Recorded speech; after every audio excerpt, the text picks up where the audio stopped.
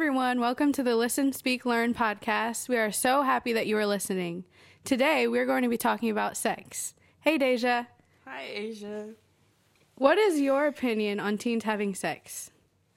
I guess in my household, it was like a taboo subject. We didn't really talk about it, but, it was known. So, the little bit of conversations that we did have were my dad, because he's your dad, he's going to be like, don't do it at all. And my mom, she's like, well, if you are going to do it, just make sure that you're careful. So what I took from both of those were if you can wait until marriage, that's great. That's wonderful. That's the best thing. But if you can't, just make sure that you use protection and you're not just doing it just to be doing it, but you actually do it with a person that actually, matters, not just a one-time thing. Yeah. My parents, growing up, they didn't really talk about it either, to be honest. It was, like you said, a taboo subject. I know that they talked about it to my older siblings, but because I was the youngest, they got a divorce when I was 12, so they didn't have any reason to tell me before then. So when they did get the divorce, they weren't together, so it's not like they were teaming up, planning on having this conversation with me. We had a lot going on after the divorce. There's a lot of stuff happening, and we were moving back and forth. I went with my mom, so I had two separate relationships with my parents. So my dad definitely, I'm sure he was extremely uncomfortable talking about that with me. For some reason, though, in my mind and in my heart, I just knew that I should wait. I don't know why. I'm sure that seed got planted in me when I was younger, probably when I went to church. I don't know, maybe by my parents, and I just don't remember having that talk. But I just knew deep down that was something that was just the right thing to do.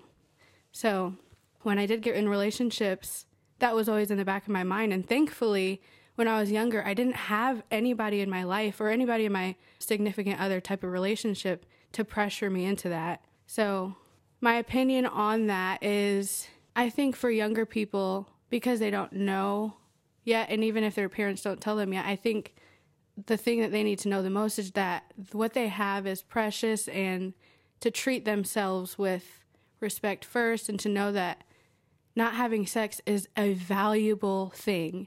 It's very rare. It's very, very precious and rare. I feel like what's being taught in the media and what's being taught in movies and television and all that is that it's abnormal to not have sex before marriage. It's abnormal, it's weird, it's different, and nobody likes that. But I think that that's the most special thing you can keep. That's something that you should protect growing up, and in your relationships, you should always protect that part of yourself because it is so precious and special. So why is it so important for teens to set boundaries in committed relationships or dating relationships?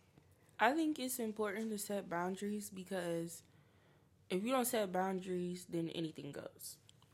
So, for the most part, if you don't set boundaries for yourself, then you're not going to set boundaries for anybody else. And it's important that you have boundaries because God didn't just make you for you just to be used, just be tossed around. Our body, I've been told, is a temple. Mm-hmm. So it's important that you set these boundaries because, like you were saying earlier, you're precious. Everything that you have to offer is precious. So you don't want to just give it away. And then I've also been taught too, boundaries are also a part of just believing in your self-worth. And if you don't have a lot of confidence in yourself and believe in your worth, then you won't set boundaries that need to be set. Yeah, I agree 100%. I think it's important for teens to set boundaries in committed relationships and every relationship really, because like you said, anything can happen if you don't set boundaries. And even if you know that you want something, no, people can't read your mind. So you have to communicate what you want. You have to communicate and teach people verbally and through actions how you need to be treated. So it's very important for people to know, because at the end of the day, if they don't know, then it's not really their fault because they didn't know. They just didn't know that you had that boundary. But if it like sometimes it does happen where you communicate boundaries and people do cross them, but I think the beginning and the first step of having like a healthy relationship is to set those boundaries so that they do know. And if it does get crossed, then that's on them. And you're the one, you can walk away with a clear conscience knowing I set those boundaries, but they still cross them. So it's not on you, it's on them. And, you just have to forgive and move forward. But every experience like that, it teaches you how to set boundaries and what boundaries you do need to set, and if you need to set more, or if you need to set different ones. And I think with every single person, because everyone is so different, there are going to need to be different boundaries. So it's not like you can have one set of boundaries in your mind for everyone, because everyone's different and every relationship is different. So it's all about just learning about each other and learning how to set those boundaries with that specific person. So how can teens make sure that they're protecting their body, mind, emotions, social life, and spiritual life? I think teens can make sure they're protecting their body, mind, emotions, social life, and spiritual life by, like we just talked about, setting boundaries. Because those are very important. Because if you don't have these boundaries, then you can't exactly protect all those wonderful things. Mm-hmm.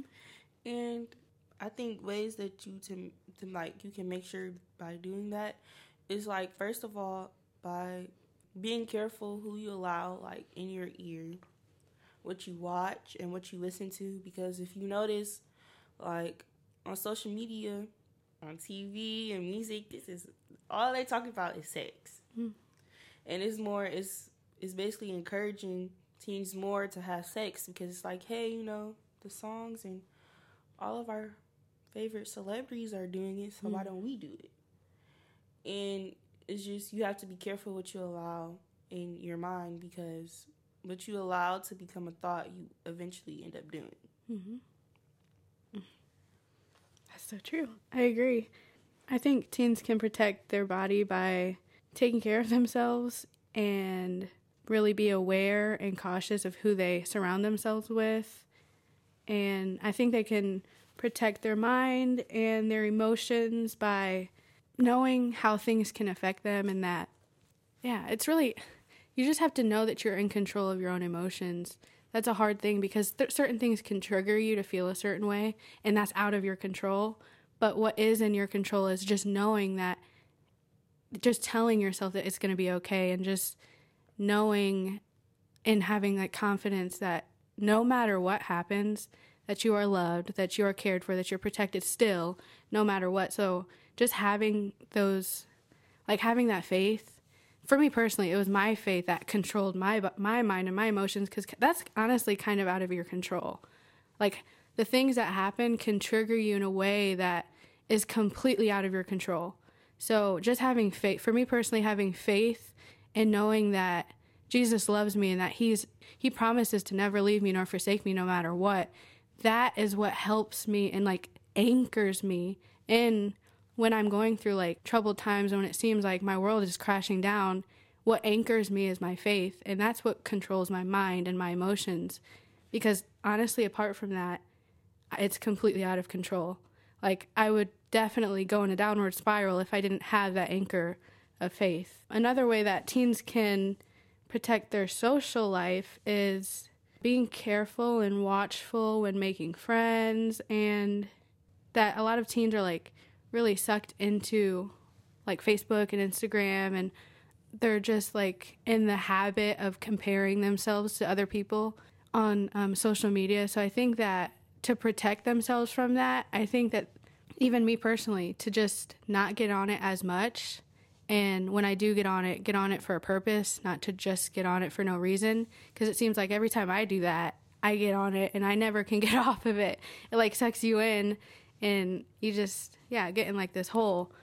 And I think teens can protect their spiritual life by having a good community, to always know that you can like fall back on, to always have someone hold you accountable and keep an eye on you.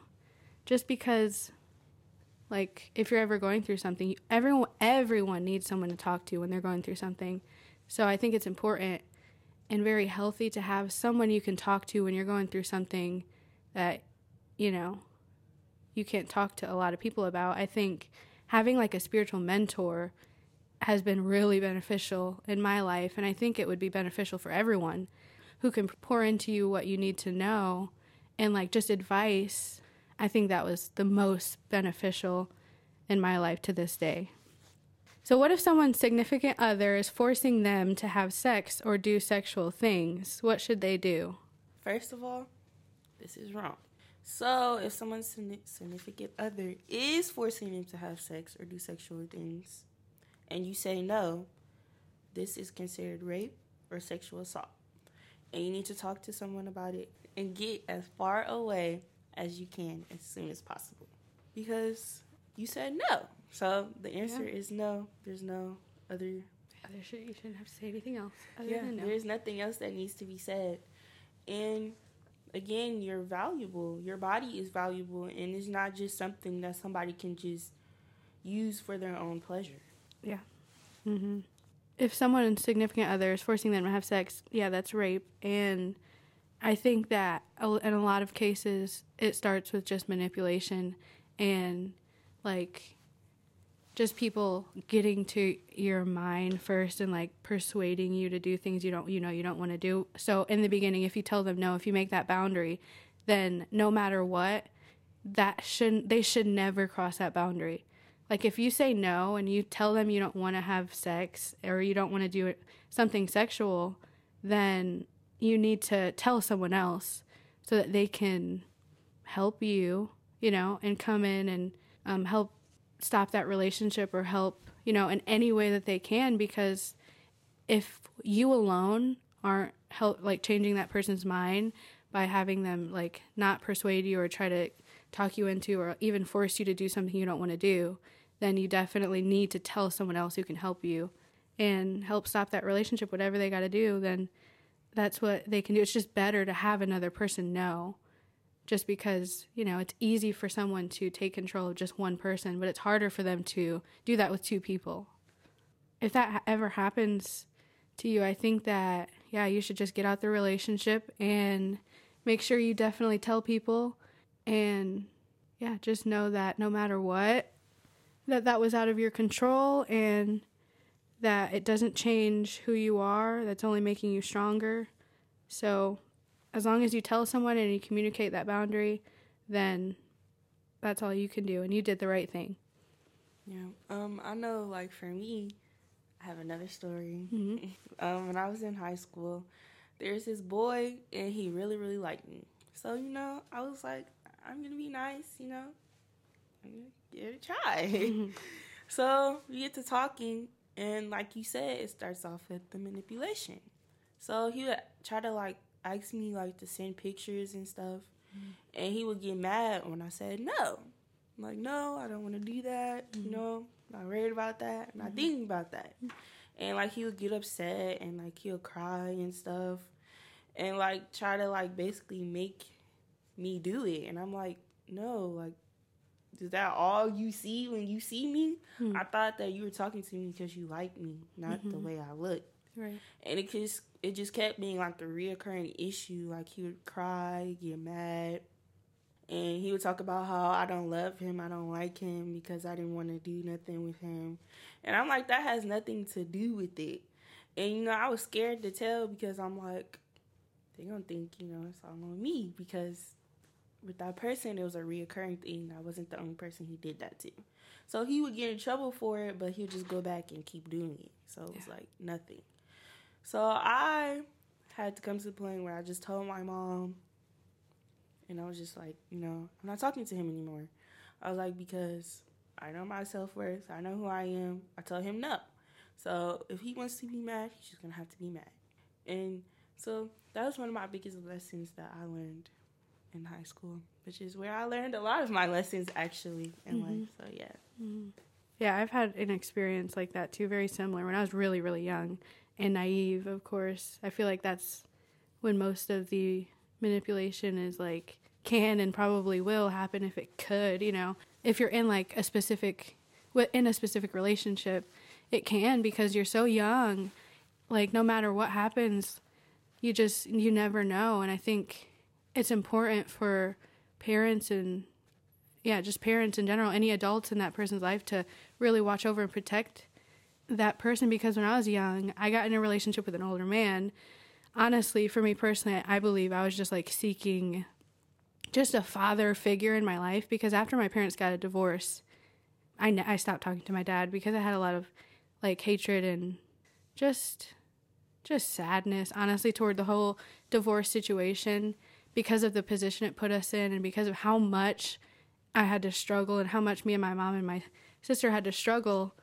I just didn't understand it, so I was mad. And I got in a relationship when I was really, really young, and I was very honest up front with, the boundaries that I had. I even had my mom, my sister's fiance, my other sister, we all sat down with him. They told him, this isn't going to happen. You can't do this. You're not allowed to do this. This is a boundary that she has and we have as a family. So if this does happen, there are going to be consequences. So that made me feel so comfortable being alone with him, because not only was it my word against him, it was my family. I felt protected. So when I did spend alone time with him, it seemed like that didn't really faze him. You know what I mean? Like, he just didn't get it. He had one goal in mind, and that was to just manipulate me into doing things that I didn't want to do. And so I think that sometimes it's important for people to like surround you and like stand up. But even after that happened, even after I did clearly communicate that boundary, like, he still did manipulate me. He still did take advantage. And that, like, I did communicate that boundary with him. And thankfully, he got taken out of my life, because it just got worse after that and things started happening. And that was honestly one of the biggest blessings, because I feel like if that didn't happen, things would have just got worse, and it could have escalated into like a way deeper, way bigger situation than what it already was, because he wasn't in the right mindset, and he just wasn't a good person, because he just didn't have good intentions in the relationship with me. And I was so young and so naive. I just didn't understand what was going on. I had no clue that there were people out there who would like intentionally like try to hurt someone. I just didn't think that existed, to be honest. I just didn't. So when I found that out, it was like the most crushing but most powerful lessons that I've ever learned, because it showed me through that experience, it just gave me just understanding and just an awareness. But I feel like if anyone ever gets into a relationship like that, they should honestly, in the beginning, just step out. Just stop with the relationship in general. There's no need to keep moving forward. There's no need to like keep lingering that relationship on. Just get out as fast as you possibly can, because it will only get worse. So that would be my advice on what someone should do if someone's ever in a situation like that. Thank you for listening to the LSL podcast. We hope that you were able to gain something valuable from this week's episode. If you want to send us ideas for an episode, you can send them to info@respectteam.com. Remember, you are beautiful or handsome, you are great, and you are destined for greatness. Dear Mama, I heard your heartbeat too.